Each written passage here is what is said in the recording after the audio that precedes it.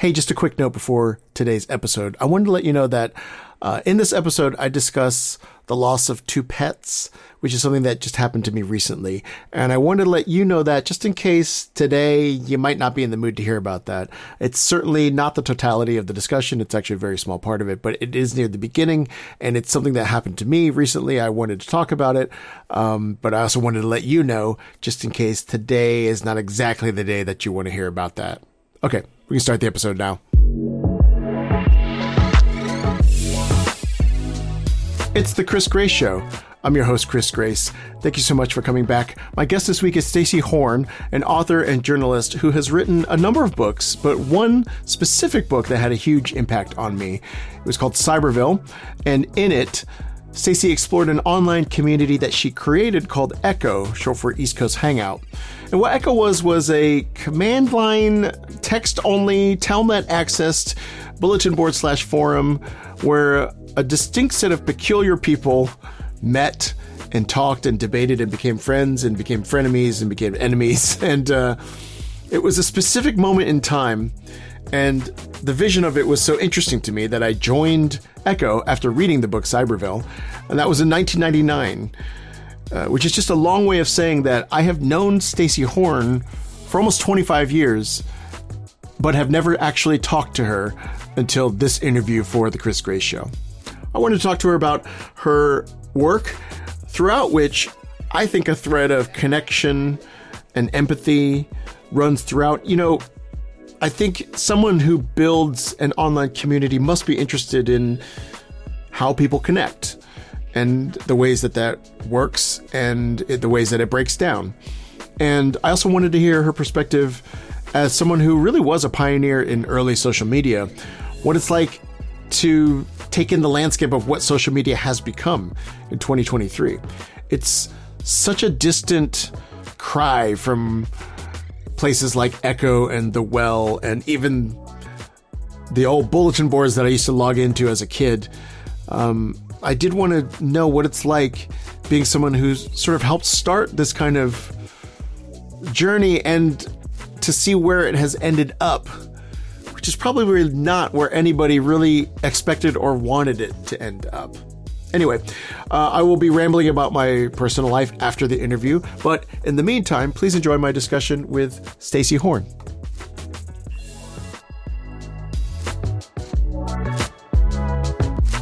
Stacy, it's so nice to have you on the Chris Grace Show. Welcome. Thank you. Great to be here. So Stacy and I have known each other digitally for a long time, but this is our first time actually having like a real conversation. But Stacy's an author. Yeah, I mean, you've written such, I want to say it's like an eclectic slate of books. It is. Because looking at the books that you've written, it's not like I can predict what the next book is going to be about. You know, that's true, but every book in one way or another has led to the next, even if the topics are entirely different. And they are all morbid in one way or another, even if I tried to get away from that. And they all led to the book that I'm writing now. I would connect them. There is certainly a morbidity that connects them. But I would also connect I was sort of going over the ones that I've read. I've read Cyberville, and I've read Imperfect Harmony. And even looking at the other ones, I've also ordered recently, I've ordered the book Waiting for My Cats to Die. Thank you. Because recently both of my cats died. Wait, explain that. That's terrible. Well, I've had them both for 19 years, and my pet Corny, who was sort of the like robust one, the one that we were always like, well, he'll live forever. And then our other cat, Peanut, she has seemed like a geriatric cat for a while, whereas Corny seemed like I honestly seemed like a kitten until like a month ago. So he was very strong and jumping around, and so, you know what I mean? Like, you have one cat that's kind of like, this cat is, yeah. But he sort of had these complications with his kidney and stuff very quickly and passed away. And then we're so like, okay, well, now we have Peanut. And literally the next day, Peanut had breathing issues. And we were bringing her to the animal hospital, and she died on the way in my arms. Oh my God. So it's pretty awful. I mean, like, it was very, honestly, I feel grateful that I got to be there for both of them when they passed away. Like there was something, in a way, it's like you can't ask for much more from a pet relationship because they both lived 19 years. That's a really long time. Yeah. And the time from when they were a functioning cat to when they passed away was maybe, like for Corny, was maybe like 3 weeks. And for Peanut was literally like 24 hours. Oh, God. Oh, God. So, I mean, in a morbid way, like that is about as good as you can ask for in terms of a life, you know? Yeah. You don't want the like years of like, I had to give Peanut medication ever, except for like she had a cold or something once. But like there was not a long extended period of like caretaking with these cats. No, you're really lucky to have missed that. Yeah, exactly. But I was going to say the connecting thread that I've seen in the books that, first of all, have had a huge influence on me. But the connecting thread for me has been empathy. Like I feel like there's a lot of empathy woven into your books. And I don't know, like maybe that goes hand in hand with the morbidity. Thank you for saying that. You know, I think of myself as like writing is always a challenge to me. I mean, it's similar to Echo. The whole time I was like starting Echo and making decisions about Echo, the thing in the back of my mind at all time was what decision will cause the least amount of harm to the fewest number of people. And when I'm writing a book, I'm always thinking about who might be hurt by something that I've written. And I work that into the book. I do think about it. Like I wrote a book called The Restless Sleep, which was about the NYPD's cold case squad. And they go back and try to solve old unsolved homicides. And one of the homicides that I wrote about was about a young girl who was murdered. Oh, God, I forget how old she was, but like 12, 13 in that area.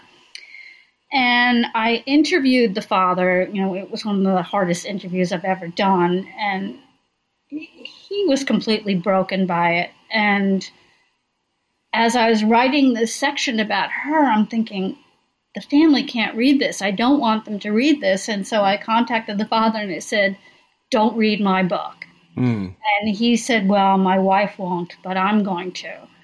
So I'm writing that chapter knowing this. And I had luckily came across this study at the same time. I can't remember who wrote it, but it was a group of medical examiners, people who do autopsies. And I no longer remember the specifics, but as a result of their work, they said that people who die violently and quickly don't suffer. Mm. It happens too quickly for them, for the body to feel pain and for the brain to register fright. And so I put that in the chapter about his daughter, to communicate to him that she did not suffer. Hmm. Did you ever hear from him after? I did, and it was positive. And I heard from her younger sister, which was a surprise to me. I didn't speak to her, and she wrote me a thank you letter because I did my best to learn what I could about the girl, Christine Diefenbach, to learn what she was like and to describe her so that this made me sound cruel, but I wanted people to understand and feel her loss in a way that the family did, that this wonderful person was no longer with us. And so the sister thanked me because she said that her sister had died while she was still very young and she never really got to know her well, and she felt that she did know her better after reading my book. Yeah, I mean, how much of your thought process when you're you're essentially kind of creating these worlds that you kind of have to get the reader a little bit attached to before you can sort of talk about why the impact of those worlds, you know? Yeah. Like I feel like in Imperfect Harmony, there's a certain amount of work you have to do to bring someone into the feeling the the community part of the being in the choir. Yeah. And is that something that you think about consciously in terms of, honestly, my reaction as a sometimes creator, sometimes writer is also like, does it get exhausting or repetitive to feel like, okay, I have to like build this thing, get them in, and then say what I want to say? It's stressful. I have a crisis of confidence every time that I'm going to be able to pull it off, but I don't get tired of it. Mm-hmm. It's fun. Like once I'm beyond the blank page, like I've started, it's fun, but stressful, but fun. The only thing I can think of is with every book, I always feel inadequate. Like I always feel like, oh God, I wish I had, like with Imperfect Harmony. I mean, I could talk about music from an amateur singer's point of view, but I really wish that I had a degree in music when I wrote that, so I could just speak more eloquently about the entire history of music and theory. Mm-hmm. And I did research and put that in there. Well, a perfect example is I interviewed Morton Lauridsen about his piece of music, O Magnum Mysterium, which is one of my favorite pieces of music to sing. And I interviewed him, and he just seemed annoyed the entire time by my questions. And I was terrified about his chapter because it was very important to me because of the way I structured that chapter. I tied it into a fellow choir member who lost a pet at the same time that we were singing this song, this piece of music. And so talk about world creating and morbidity and pet loss yet. So I was wrapping this all together, and it meant a lot to me to get it right. It just was so important to me to get it right for the piece of music which I valued, for the grief that my fellow choir member was going through, which I respected. And after the book came out, I got email from Lauridsen saying he loved it. Oh. He was showing it to all his friends and making it available. So maybe he's just has a resting annoyed personality. Or I was asking annoying questions and he couldn't tell where I was going with it all, but it all worked out. Yeah. When you're sort of mid-process on these books, how much of your work is sort of generative and how much is research and how much is interviews, or is it all three? Or I mean, I'm sure it's different from book to book, but it's different from book to book. But frequently, I'm writing about things where the people I really need to talk to are dead. So you're going out to Long Island to see mediums and psychics and. You know, I wrote a book about that, right? I wrote a book about the former Duke Parapsychology Laboratory. No, I don't know. Wait, what is this book called? I must have missed this in my research. It's called Unbelievable. Okay. But Duke University had a parapsychology laboratory. This was such a fun book to research, but they had a lab where the mission of the lab was to see if they could use the scientific method to find evidence for life after death. I know it sounds funny, but it was a different time, and it was weirdly, science had a much more open mind about this question than it does now. And so it was interesting and brave and exciting that they were actually doing this. I mean, this is a whole conversation in and of itself. I'm a skeptic. I mean, I love everything to do with the paranormal, stories, ghost stories, but I don't really believe any of it. And so anyway, so they spend about 30 years doing this. I went down to Duke University to, research the lab and what they did. And I was expecting, boxes and boxes of ghost stories. That was my vision, my idea of what parapsychology meant. So I start opening boxes, and it's just pages and pages of math and statistics. And I'm terrible in math, never took a class in statistics. I had no idea what I was looking at. And so I requested different boxes. I requested the boxes of correspondence. And in the process of reading letters from the Duke scientists and other scientists, I gained a picture of what actually happened. And I can just tell you briefly, so they had this mission to see if there was life after death. And they just started with mediums to see, are they all, con men and women, or is there something, they have a way of accessing information that we don't know about? And so they designed these experiments to test these mediums. They tried to make it as rigid and error-free. So what they did was they would have a subject that the medium was supposed to be reading, but that person was in another room, so they couldn't do that thing where they got cues from the subject, either by... cold reading type stuff, or... Exactly. Yeah. So the person was in the other room, and they did this a bunch of times, and they found, surprisingly, that the mediums were still getting a lot of things right.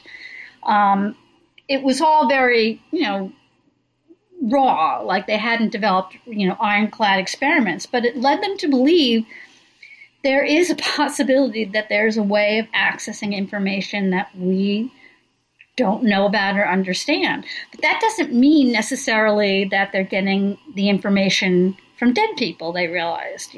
So yes, they know these things. We don't know how they know them, but it doesn't mean they're, talking to ghosts. Right.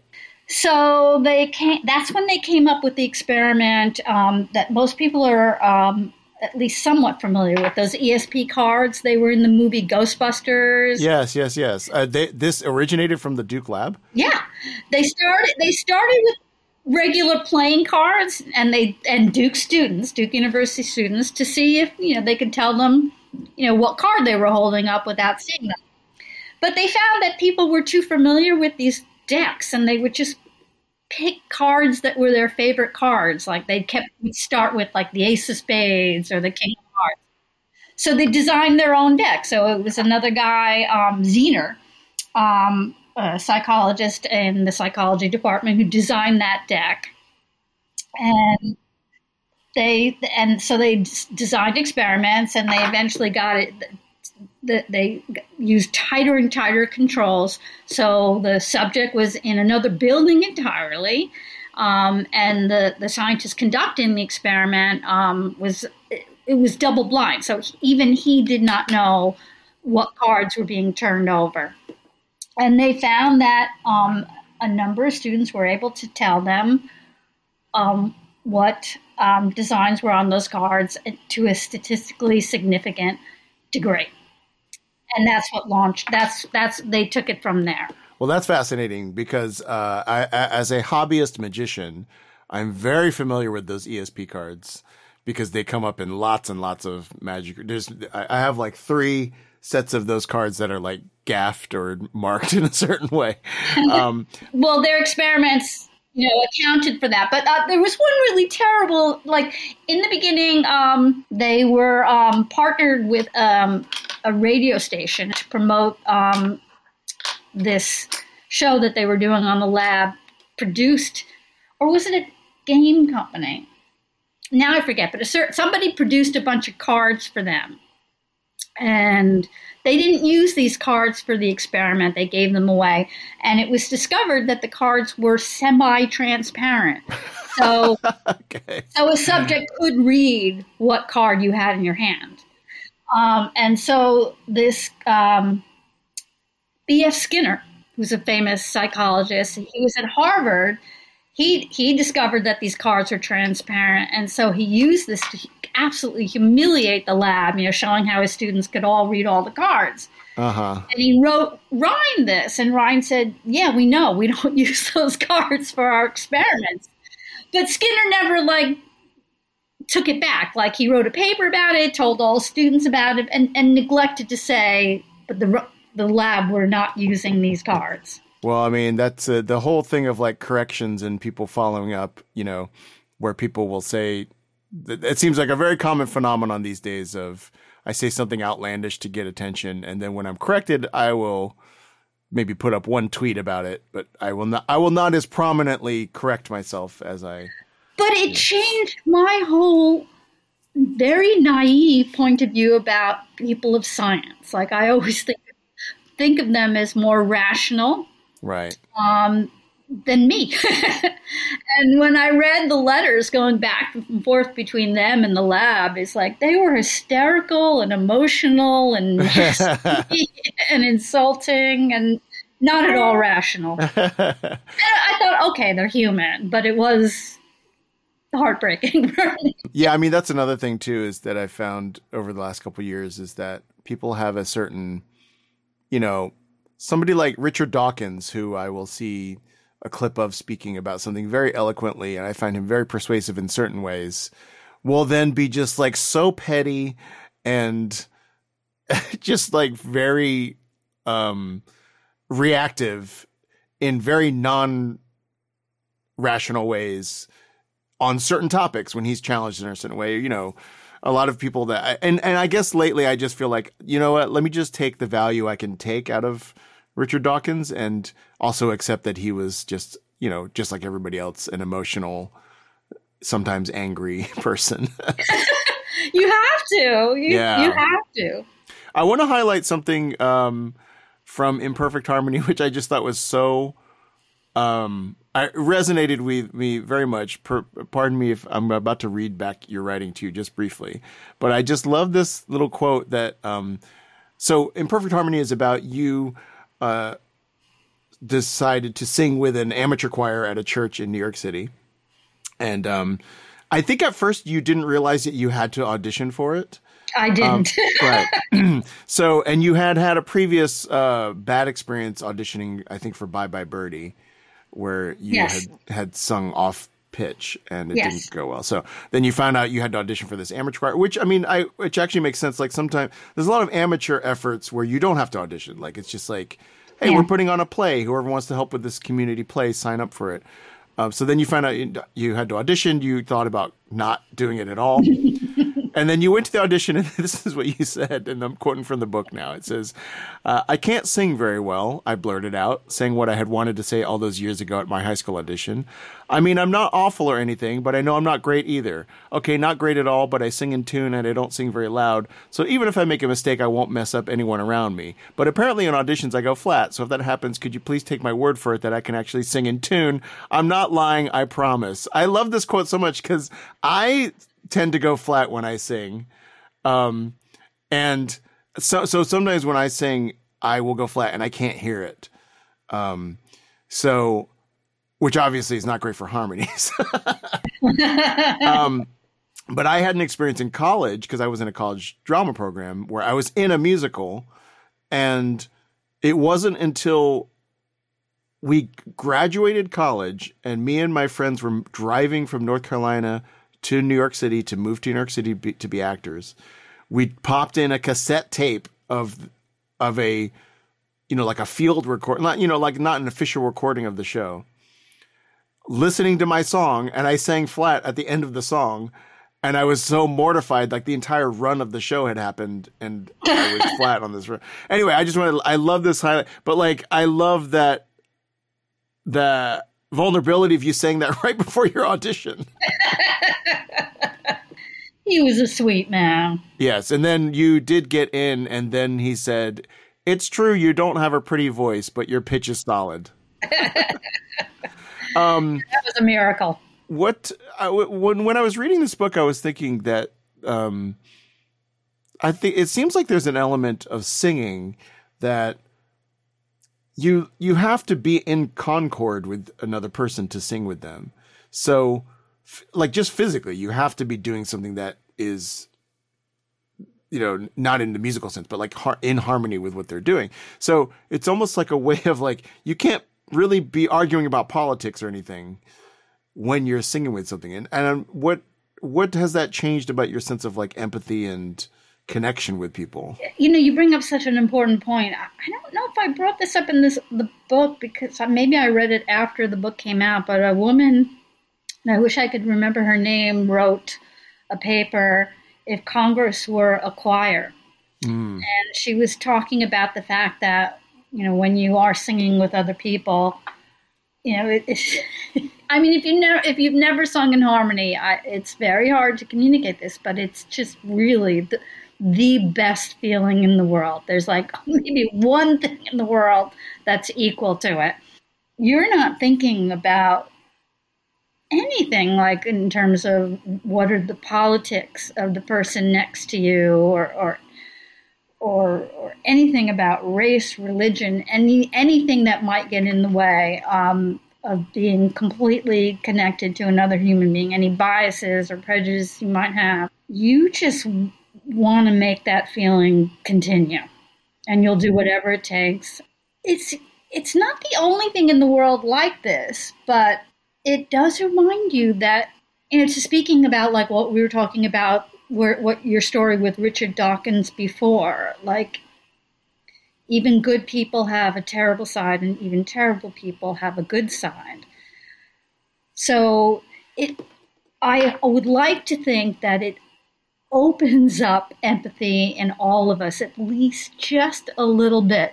And that was the point that this woman was making in the book, in her paper, If Congress Were a Choir. Because once you've had that connection to another human being, it makes it harder to hate them. So she was saying it's possible if Congress sang together like this, they might be able to talk to each other. It might improve their discourse. It might make it more possible for them to compromise and reach a middle ground. So I mentioned before that your books have influenced me a lot, but one of your books specifically, like, physically changed my life. Like right after reading the book Cyberville, I joined what you had mentioned before. You started a company called Echo. And it's interesting because around that time, I think I joined The Well around the same time. So I was in New York City. The Well is a online, originally like a bulletin board type. I would describe them both as sort of like forum style bulletin boards. They're social media communities, but not in the current sense. Like they're not as, honestly, they're not as like, viscerally like moment to moment hostile as a lot of current social media is. They are social media. It's just, the communication online has changed. Yeah. So I was, I think, on The Well and Echo around the same time, and I believe I ended up staying on Echo because I was living in New York City. The Well is a very West Coast focused experience, and so there's a lot of people like at that time talking about like things more important about like San Francisco and that sort of The Well feels more connected to like the tech industry. But I would say they both sort of felt like they grew out of a sense of social media connecting people through conversations in a way that, I mean, certainly they both have their share of drama or arguments or whatever, but they don't seem, they weren't like incentivized by like, let's piss our users off so that they have to engage with it. And that almost feels like an old fashioned way of looking at social media. But so I've been a member of Echo ever since then. So I didn't even remember what year that book came out, but like I've been on Echo for like a long time. 1998, I think. Yeah. And I was certainly on it a lot more when I had a day job where Echo was a perfect way to kill time at a day job that had internet access.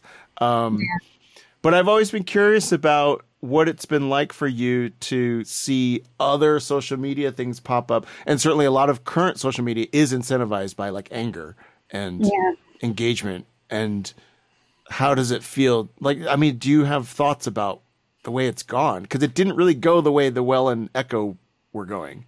No. I mean, we were trying to achieve the opposite. We were trying to mediate dispute. We were trying to be the choir of social media and find a place where even if people disagreed, they could communicate civilly. I find it so depressing when I see what is going on. And it, like for here, like with Echo, one of the things I did very early on was I wouldn't allow people to be anonymous, because I thought if they knew their name was going to be appear with whatever they said and people knew who was saying what, they would be more careful and more civil. And they were, because it was a different world. Now, people are, again, they've learned that it's perfectly okay to say horrible things and to express these horrible views. It's okay to be racist. It's okay to be this, that, and the other thing. And there's not enough pushback against that. My relationship to the conversations on Echo has been so interesting to me, because I was on it a lot for a little while, and then I sort of fell off of it. I've been checking in recently, and it's been actually very fun for me to like go back and look at old messages that I had with people, old conversations. It's been fascinating. I actually love it. I love a lot of the time capsule nature of it. I also wonder how have you felt? Like, it's very poignant to me to be on Echo and seeing messages from people that are like, you know, so-and-so has passed away. And it is as a community, it's an aging community. Yeah. I have been struck by the poignancy of that, and like the still wanting to engage with it, as opposed to like, a lot of current social media is about like the vibrancy of youth, you know? I don't know. How does that feel to you to be sort of part of that? Well, it what you describe, it's similar for me. It's poignant. I mean, and I'm very much of that aging group. I'm 66.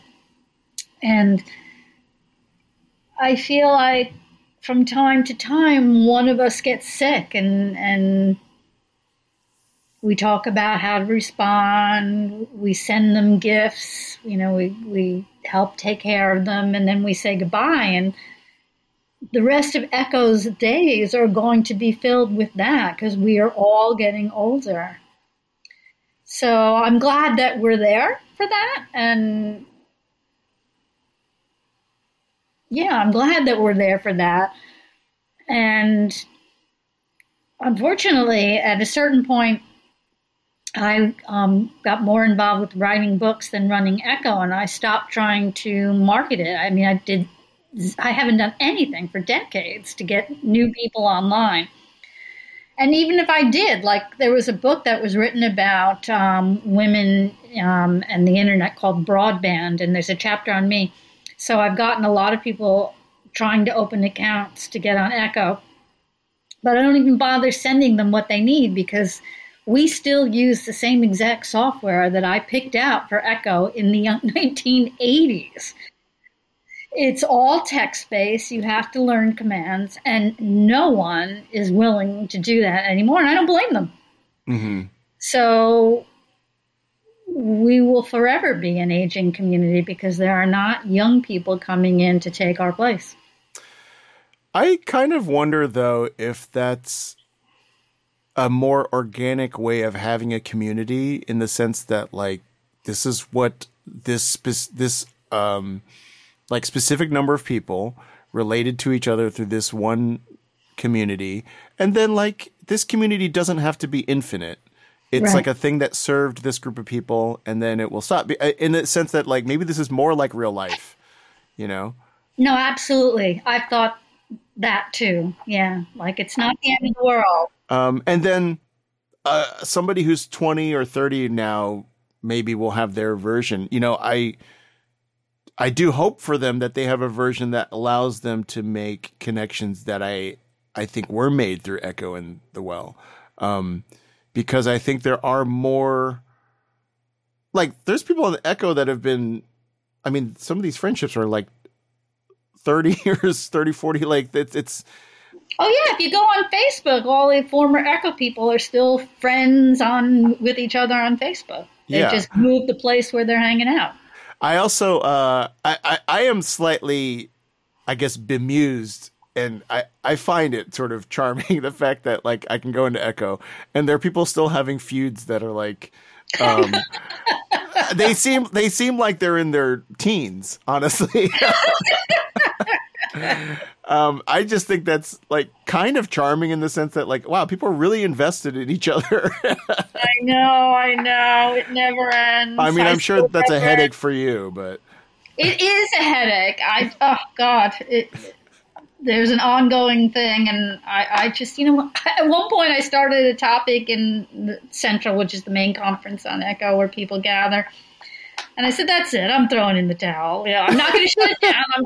I'll figure out something, give it to somebody else to run. Right. It's also funny because the I would say, like, the young guns of Echo are the people like me that are, like, almost 50 years old. And it's true. And first of all, there's on Echo, you sort of practice grief in a way because you go through these decade-bound age conferences that are like under 20, not under 20, but under 30, under 40. Like and then once you turn 30, you, like, have to leave the 20s. And so you kind of have this progression of, like, okay, I guess I'm not participating in this anymore. I'm sort of dying from this little UPF forum, right? And I essentially, like, missed the entire 40s forum. I have, like, about 6 months to participate in the 40s forum, and there's only, like, 2 people in it anyway. I'm surprised that there's anyone. Yeah, I'm not even sure if there's anyone in it. But it's funny because some of the other young people that are like, one of the people that helped architect the tech of Echo was like, oh, he's the young kid of Echo, and he's like, he's not a kid. Yeah, he has kids. A kid. Yeah, exactly. But yeah, like, I found the experience of it, and I guess this is what I would connect to your books is, I think the feeling I get the most from your work is, like, just a feeling of, like, this is such a, like, vaguely articulated thing, but what you were saying about B.F. Skinner is just, like, he is a human being, and that is kind of what I get from Echo, and I get from the work as well. It's just, like, I feel like and I don't know this conscious, I feel like you're trying to sort of continually reassert, like, we're human beings and we should connect to each other as human beings. Yeah.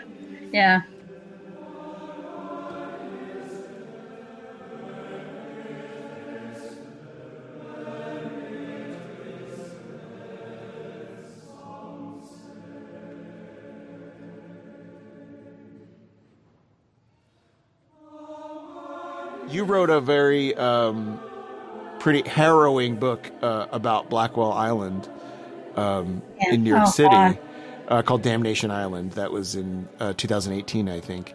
And also, again, there, like, I felt a sense of morbidity for sure.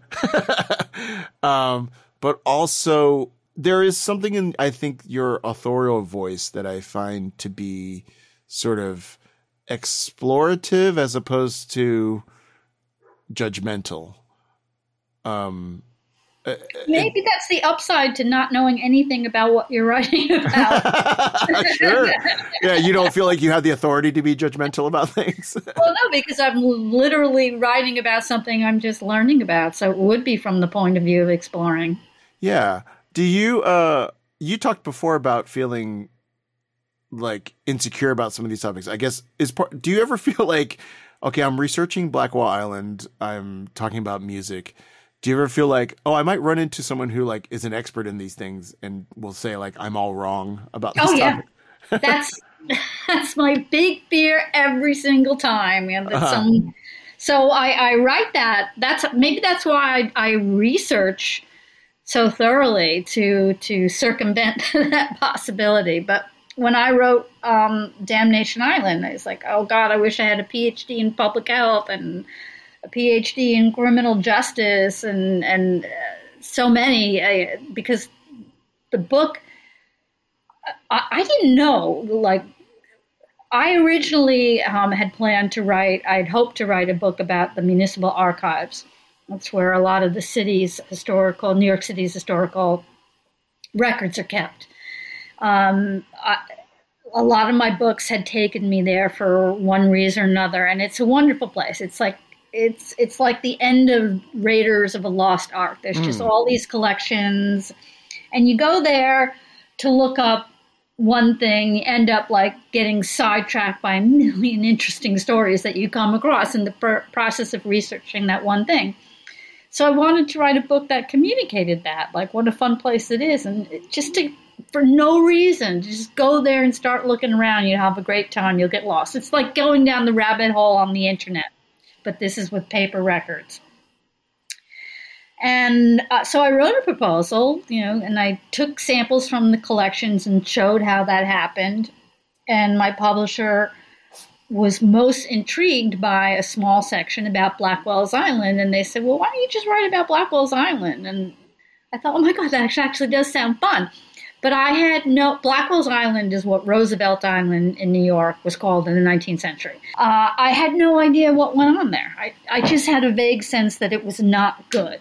So when I started writing the book, that's when I learned that the city had bought it to build replacement institutions for institutions that were in New York and were overcrowded and inhumane. So they built what they called at the time a lunatic asylum, hospitals for the poor, an almshouse, like a resting, I don't know what you would call it, a resting home for elderly poor. It was all for poor people, like all the poor people they didn't want to deal with. Even the two prisons, which should have been for everyone, not just poor people, ended up just being for poor people. And I got a whole education about the evolution of the injustices of our criminal justice system. And it was all bad. It was just all bad. People suffered. They suffered needlessly. Even the prison wardens, would write these annual reports trying to get the city to do something about it. They never did. And the whole time I was researching it and writing it, I thought that there's nothing changed. We're doing the same, we're making the same mistakes, doing all the same things today. And I don't even feel like I can judge any of these people, because what am I doing? I read terrible things every day, and what am I doing about it? Nothing, or little. Well, I mean, you also brought a lot of that to light, which a lot of people, learned about that island in ways that I don't think they had before. And also the fact that it seemed like it was so brutal for, as an expression of treatment of the poor, but also the treatment of poor women and children specifically. I think that was, and also illuminating in a way, because there's a lot of New Yorkers who just kind of see that island a lot. Like, I think there's something fascinating about something you see a lot in your everyday day life, and you're like, I don't know what the history of that place is, and to feel like, oh, I've had the physical structure of this place where like a lot of terrible things happened just in my day to day, and I'm just kind of like, well, this is my commute, Like, yeah.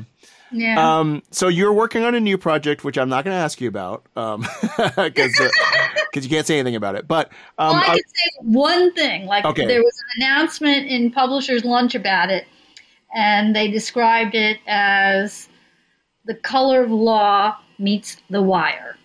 Okay. Very interesting.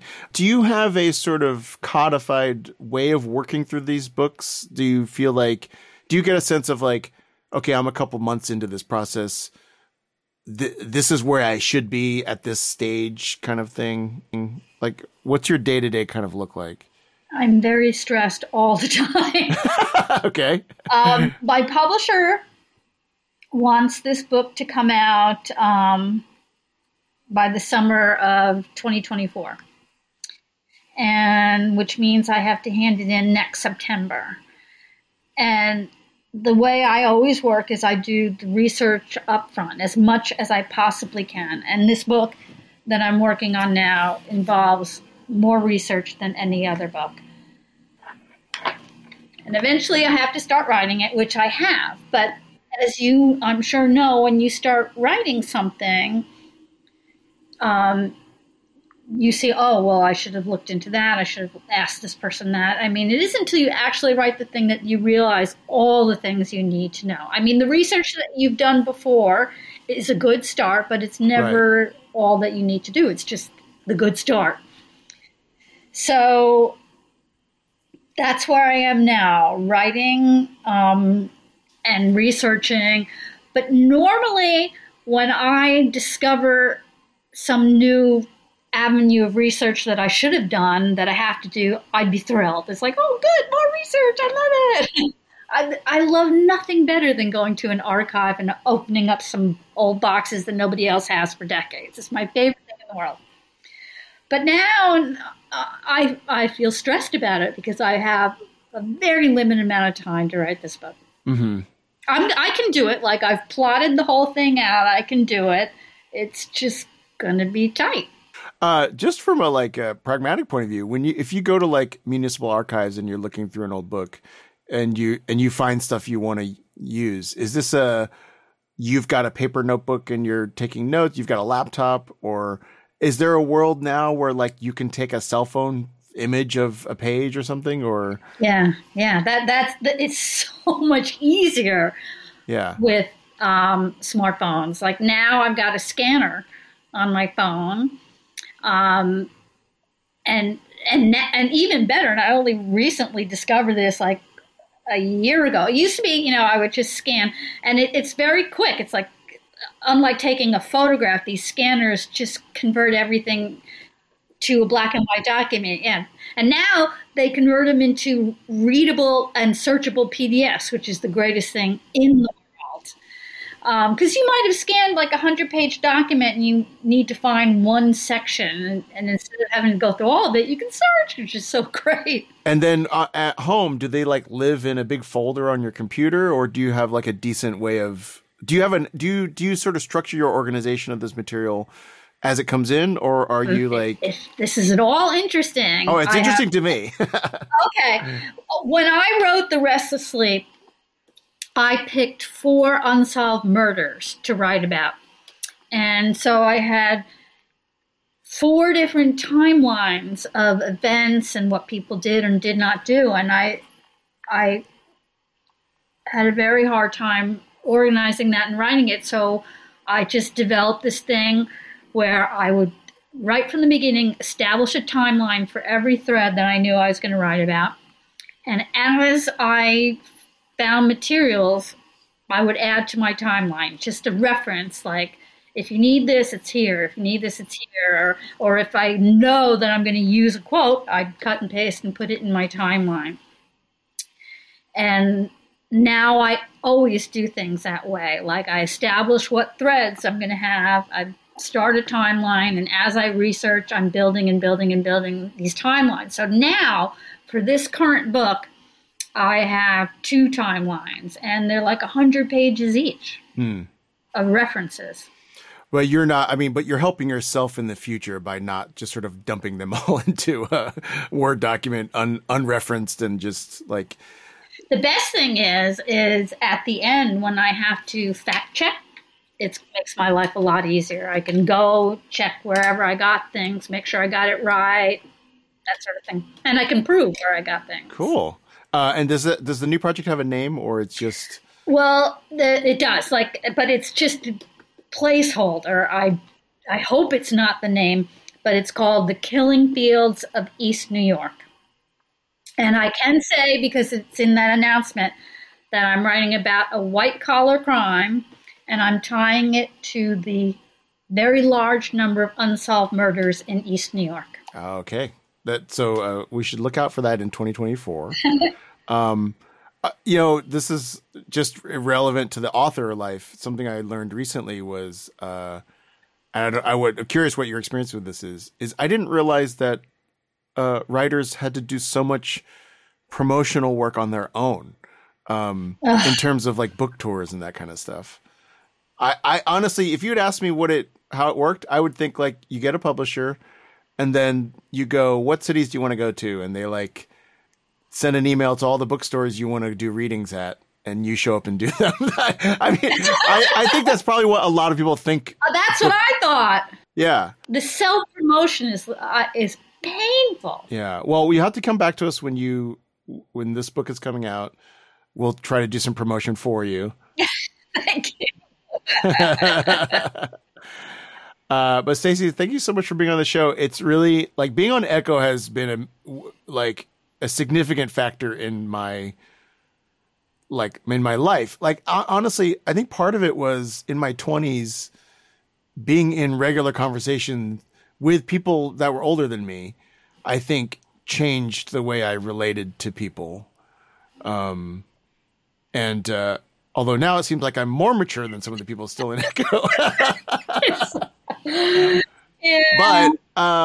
But it really was like it felt a little bit like getting to be at a party with the adults, and so it's been a major factor in life. And obviously that was all because of you and your book, Cyberville, which is still a great read. Thank you for saying so. And I love, well, I haven't read Waiting for My Cats to Die. That's on its way. But I definitely recommend people read Imperfect Harmony. It's such probably as relevant now in terms of people feeling a need for connection. And also, it does make you want to join a choir. Yeah. And Dan Manning should as well. But then in 2024, we're going to buy this new book as well. Thank you. Thank you so much for being on the show. Great. Thank you so much. Thank you for having me. I had a great time.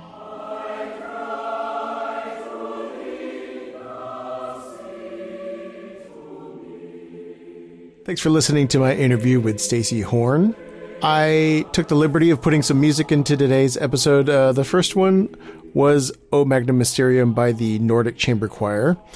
In the middle, we had Memoranda by Dylan Chan, which was sung by the Choral Society of Grace Church, which is actually the choir that Stacy was a member of.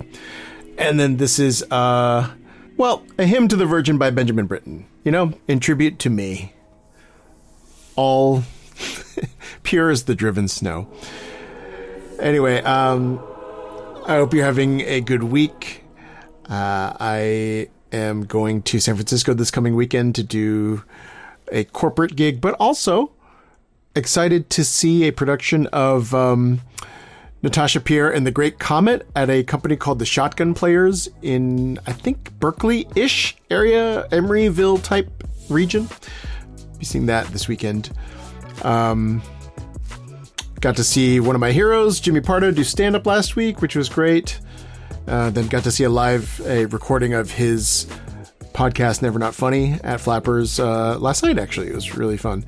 And all in all, things continue apace with my solo show for the Edinburgh Fringe. If you're in the community we created, club.chrisgrace.com, I actually posted my proposed budget for the show. And I do want to actually kind of let people in on the whole process of bringing a solo show to Edinburgh this year. And I probably will be putting some of that behind a paywall.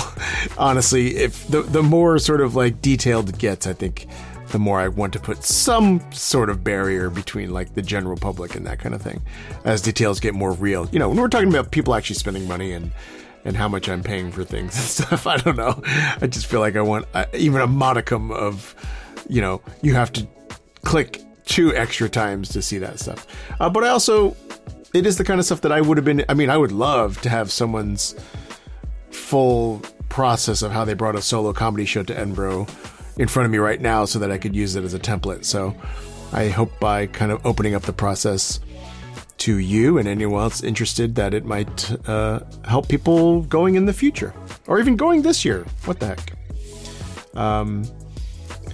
Besides that, good news. I'll just let you know. Good news on our side at the house. my husband Eric had a good scan, as they say. In case you don't know, Eric has treatments ongoing for a form of renal cell carcinoma, which is 3 horrible words you don't ever want to hear. But he once a month gets an immunology treatment for that, and then every 3 or 4 months we get a scan, and then we get one of the most nerve-wracking doctor appointments you'd ever have in your life, where you go in and you're like, either the treatments are still working or they're not. And the day that they say they're not, then it's like we're changing tactics, right? But when they say that it's still working, then you get 4 months of not worrying about it, but it's a friend of mine actually who was in a similar situation told me that it's kind of like getting an extra semester of school. It's like, okay, we're not graduating yet. Okay, so we've got a good scan for February, and that means we've got another semester of working on our projects, enjoying our life. All of this is something Eric and I call it. We call it bonus time. Everything that we get from this point, we're really conscious of being grateful for everything that we get. And yes, I'll just update everybody. We did see Last of Us episode 3, and it was fine. Personally, I think that some storylines like that. First of all, I do appreciate people that liked the storyline because it was a gay storyline that wasn't about, I don't know, it wasn't about. I mean, you know what? I was just happy it wasn't them getting AIDS, like having sex and getting AIDS. But I mean, because that's just such a thing that always happens, right? But and I guess people liked. I always kind of bristle when people say this. When people say, I liked that it was a story where it didn't matter that they were gay, or they only happened to be gay. I always kind of bristle when I hear that, because I'm like, that's not how I feel about it. I don't know, but I was also kind of like mixed about it, because I think because of the things that Eric and I have gone through, it's seeing trauma on TV. Is like, in a way it can be triggering, but honestly sometimes it's just kind of like, that's not that big a deal. It's like when the tragedies that I've had in my life in the last 10 years, like I used to really love, and I still love Belle and Sebastian. I used to feel so twee and sentimental and melancholy when I would listen to Belle and Sebastian. And then after a bunch of stuff happened in my life, now Belle and Sebastian is just like, y'all are just kids. You don't even really know anything about true heartbreak. And that's kind of how I felt about Last of Us. It's like, you know what? That didn't seem that traumatic, actually. It seemed like a pretty decent option, all told, from beginning to end. I do want to say, Nick Offerman really captured a kind of closeted guy having gay sex for the first time. That was kind of unsettlingly accurate, I must say. As someone who has corrupted many a man. And I think I want to give an award to Murray Bartlett for maybe having the best gay acting career of all time. And by that I mean an actor who has had a significant number of roles where he is playing an out gay man that is a full human being.